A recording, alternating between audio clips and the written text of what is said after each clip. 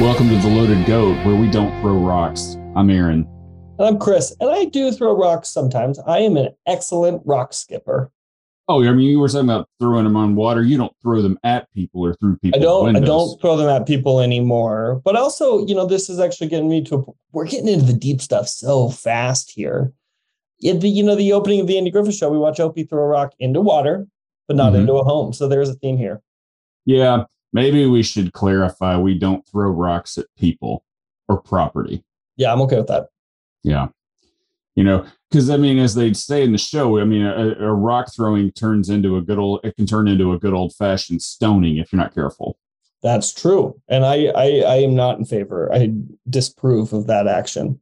I do too. So today we're doing Mountain Wedding. It's the introduction of Ernest T. Bass, who is one of the more iconic characters on the Andy Griffith Show. It's his kind of comes out of the gate swinging, or better yet, throwing rocks and shooting guns. You've talked about him before. I'm sure it's come up. That name sounded so familiar, but we've never actually, right? No, this is our first time seeing him. We've discussed him in the realm of wild characters and memorable characters on the show, because he makes you're watching this for the first time. He makes his mark pretty fast. Wouldn't you agree? Oh, yeah, totally.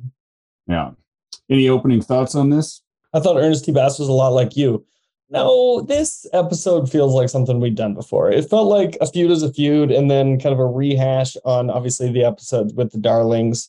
I struggled with kind of having an interest in it. Did you? I did. That's okay. So we'll see what I forgot. We'll see what you forgot. I felt like it maybe took a feud as a feud in some of the Darling pieces, or the previous Darling episode, and did everything better, is kind of what I thought. Okay, I would agree with that. Yeah. So let's dive in. We open with Andy and Barney watching the grocer paint price deals on his window, which is something you don't see today because they found a more efficient way to do this. But I have to imagine that took up quite a bit of time in 1963. I do also think it was a nice storefront aesthetic. Yeah, I would agree with you. And of course, Barney's standing over him saying a man's working. And of course, when Barney does this, he's the one who ends up getting the man frazzled and it causes him to smudge his paint. Mm-hmm. But Andy sees Briscoe Darling's truck and goes inside the jail to find him there. When Barney comes in, he explains why Barney doesn't know who Briscoe is and says he was on a bus trip with his mom to Charlotte. With his mother to Charlotte, which sounds like a wonderful trip. You just did a trip with your mother. I did. You're gonna bring this up on the mother's lovely. On the podcast. Of course, my mother's lovely. We went to see Funny Girl in New York. We had a very good time. I'm just talking about taking a bus to Charlotte with a relative. Just sounds like it might not be the greatest trip. Okay. All right. Just trying to make sure. I was just defending your mother. Yeah, no, I appreciate you using this forum to delve in on things. Well, it's why we have it. Yeah. So he explains why Barney doesn't know who Briscoe is. And this is actually one of a rare moment in this series where there's actually a focus on continuity. Yeah, I was shocked by this because this is like what your whole argument to everything I've said to you about this show is the TVs were small and had bad resolution, so they didn't care about continuity. That's not exactly what I said, but I'm glad we should really work on our active listening. What I said was, I said maybe on the actual visuals, they did not worry about it that much. I think, but to your point, they watched this on a week-to-week basis and maybe didn't worry about people remembering something that happened earlier in like 6 months ago. Yeah.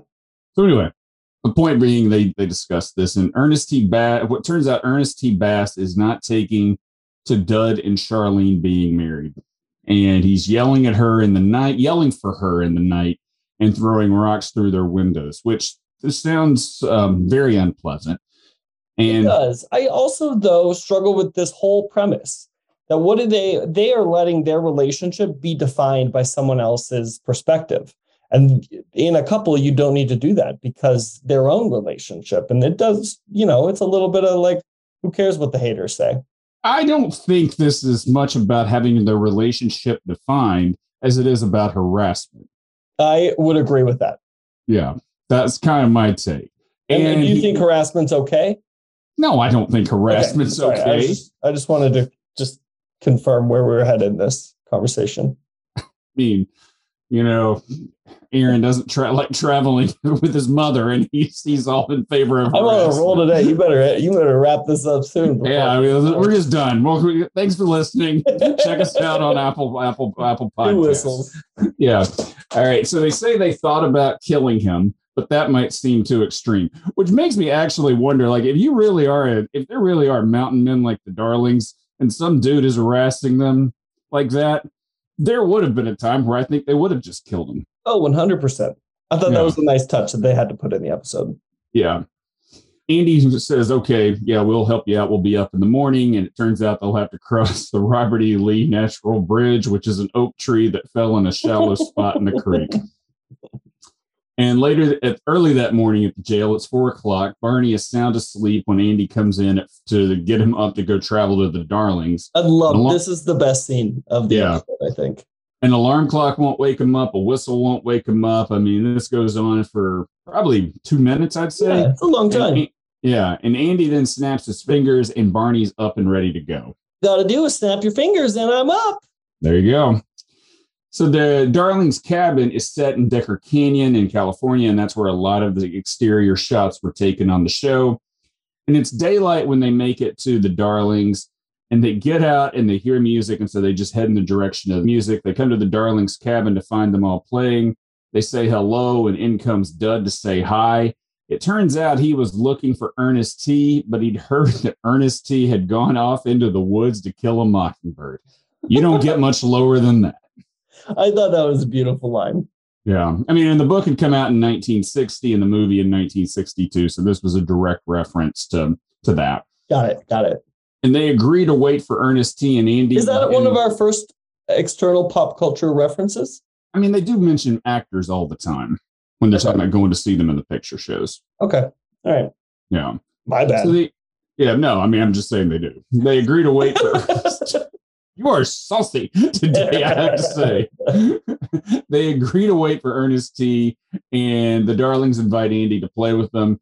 They suggest never hit your grandmother with a great big stick, but that would make Charlene cry, so they play Dooley. And it's a fun number. And once they wrap up, a rock comes through the window with a note from Ernest T telling Charlene he loves her. And then Roscoe spots him in the bushes, and Ernest T comes out with a rifle and scares Barney and causes him to drop his pistol.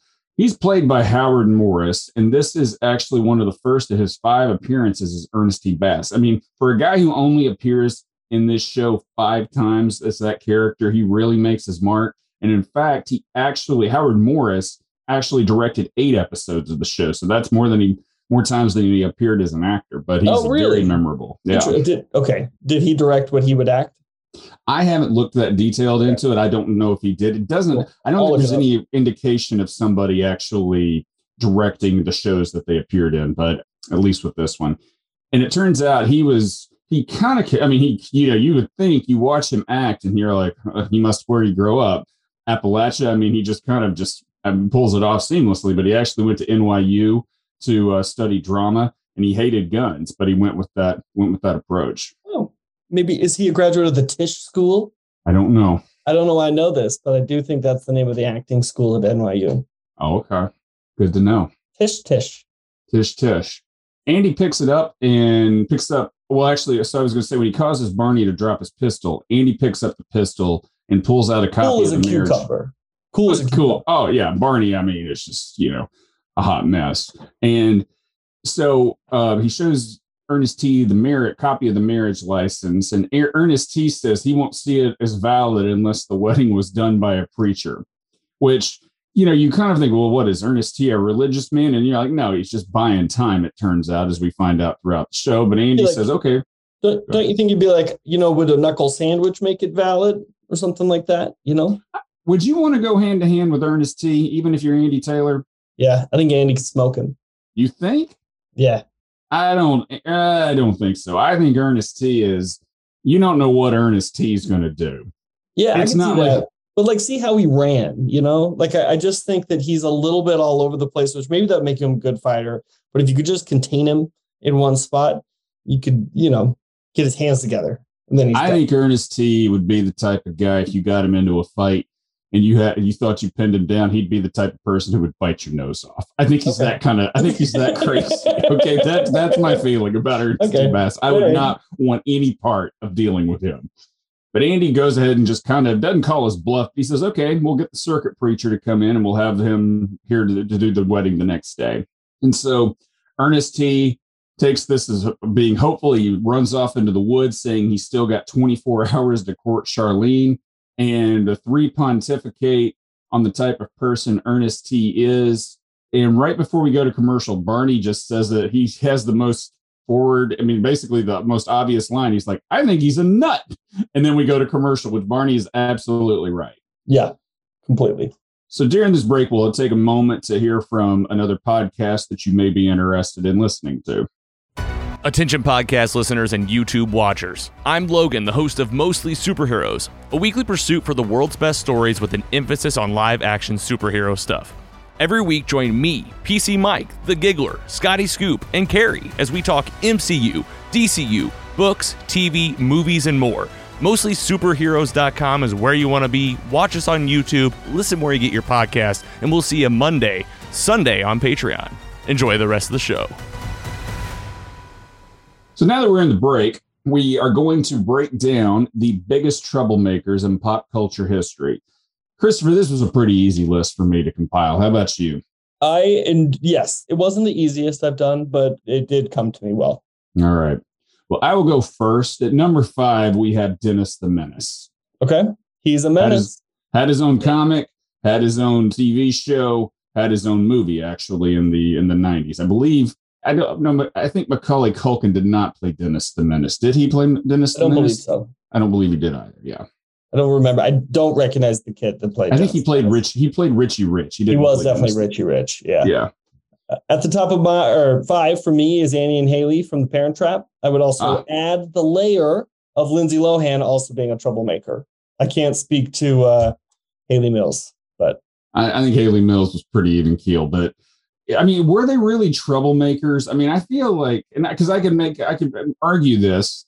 I mean, they were basically told that they were only children being raised, and then they find out they had sisters. They found out they had a twin sister. I feel like they just took matters into their own hands. I think they did, but they were little troublemakers. Like when they put Meredith onto the lake in the floating mattress while she was sleeping. That's a troublemaker thing, but they were justified in their actions, and that's why they're number 5, not number 1.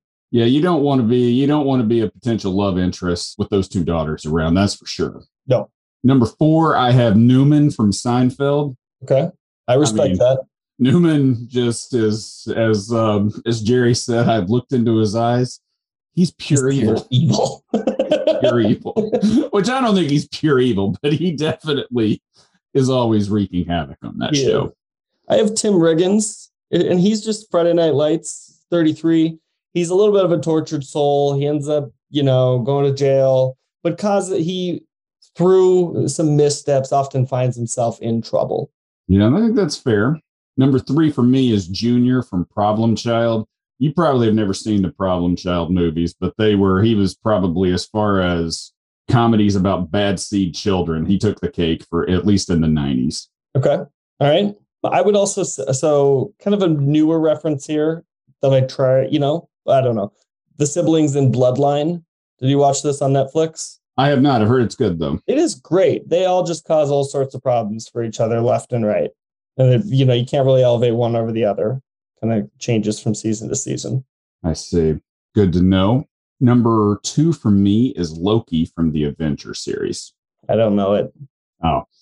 Tom Hiddleston. He basically plays the brother of Thor. There's more to him than just being pure evil, but his character has kind of a definite progression, but at his core, he is a troublemaker. All right. I've got the Three Stooges. I think that's a good one. Thank you. We're talking about the original 3, Larry, Curly, Moe, and Larry. I'm leaving Shemp to be.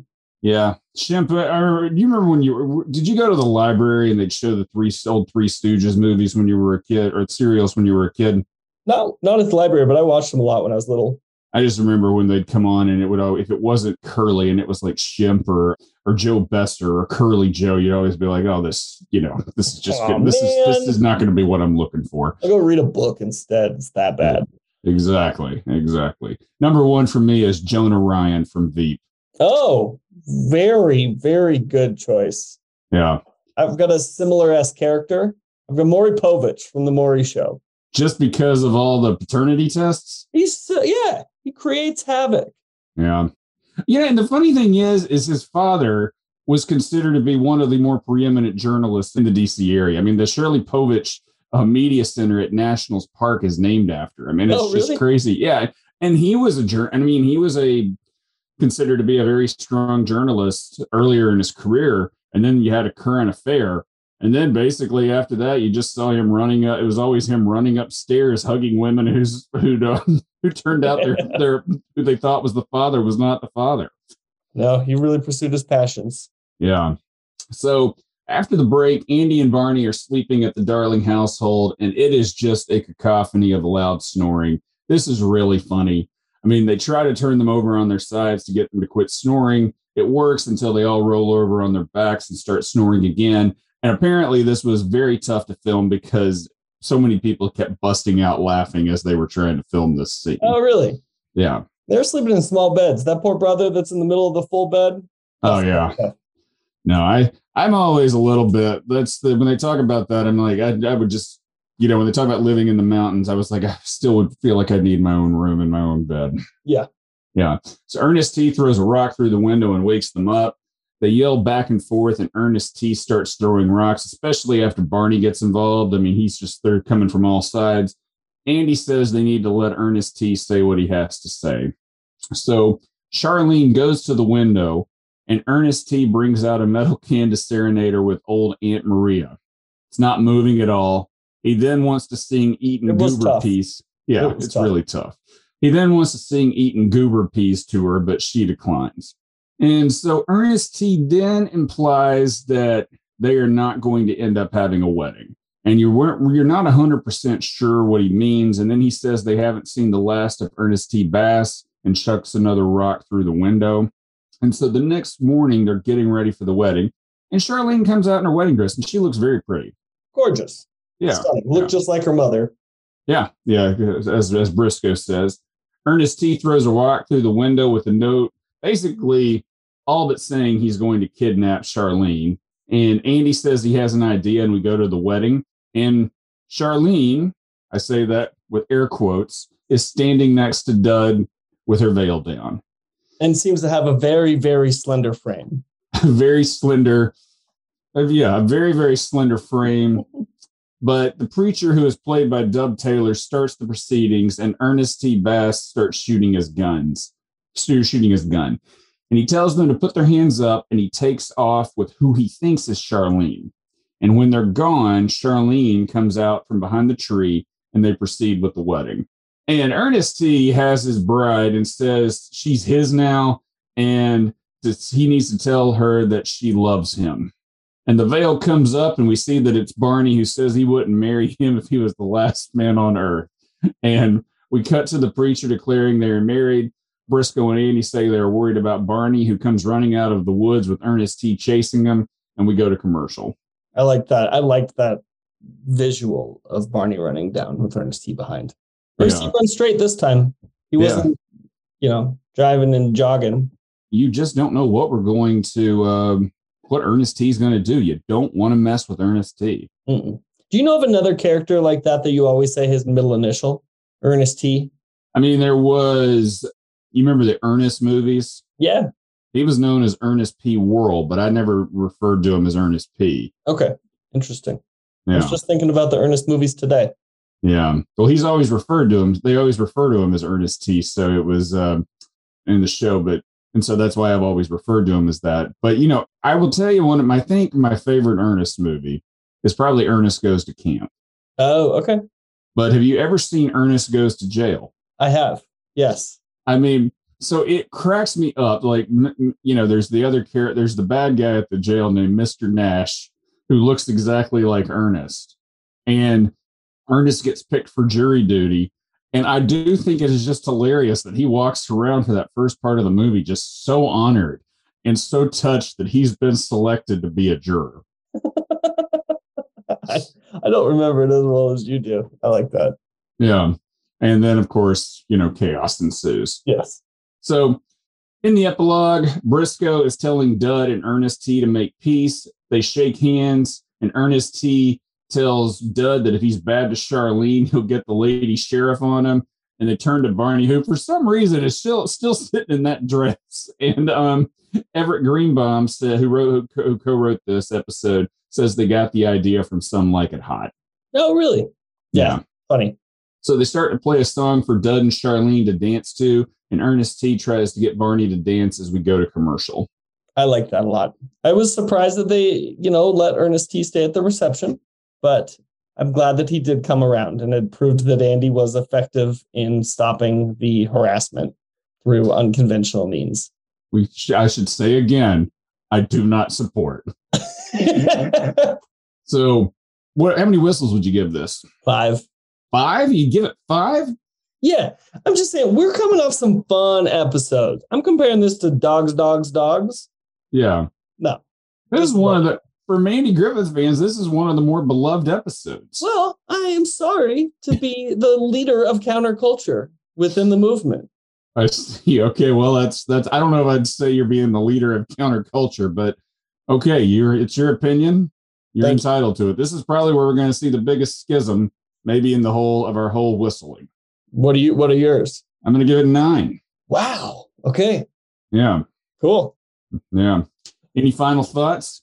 No, we didn't end in a good place. We didn't start in a good place. We didn't end in a good place here. No, we didn't. It's hostile. No, we didn't. And I blame for this? Me. You. Yes. So thanks for listening. Check us out on Apple Podcasts, Spotify, and wherever you get your podcasts. And if you think about it, subscribe. Next week, we close out season 3 with The Big House. And until then, Christopher, you're a nut. Oh.